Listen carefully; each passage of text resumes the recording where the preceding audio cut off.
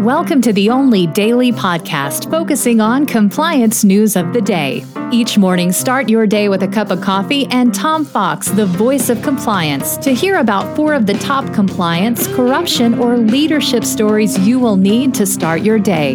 The Daily Compliance News is a production of the Compliance Podcast Network. First, a word from our sponsor.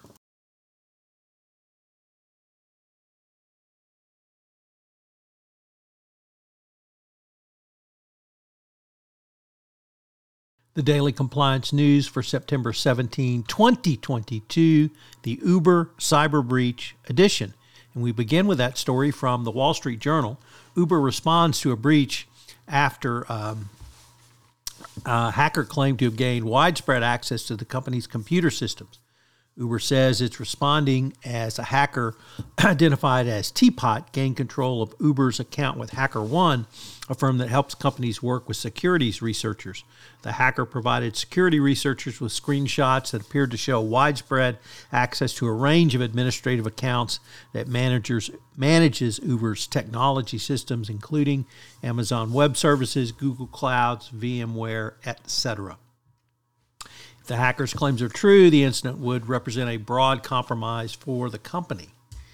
Next up, for those who wonder why the Great Resignation is happening, you only need to look at the near catastrophe from the railroad strike that was averted by the Trump administration. This strike was not over pay or wages, it was over scheduling. And it was over the way that railroads had treated workers by effectively forcing members to remain on call for days and sometimes weeks at a time through the use of strict attendance policies that could lead to disciplinary action or termination.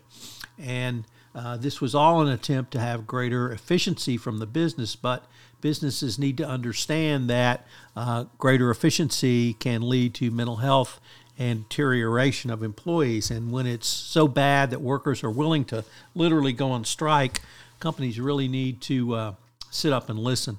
And fortunately, they listened to the Biden administration. Next up from Crypto Briefing, a first-time contributor to the Daily Compliance News. The White House has indicated, or rather is finally taking action to increase its regulatory oversight of the digital asset space.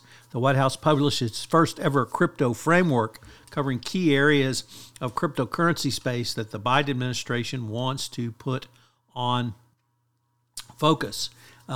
It highlights the need for protecting consumers, preventing crypto-related crime, and maintaining the country's standing as the global financial powerhouse. It also shed further light on the government's plan to launch a CBDC,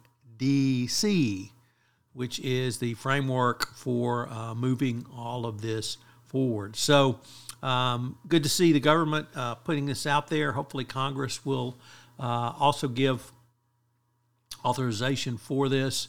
And it's a clear sign the government wants to support the growth of digital assets, but in a safe and secure way.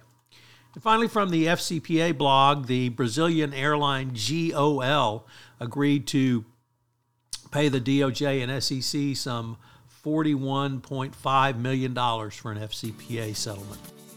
The Daily Compliance News is a production of the Compliance Podcast Network and a proud member of C-Suite Radio. Thanks so much for listening. I hope you'll join me again tomorrow.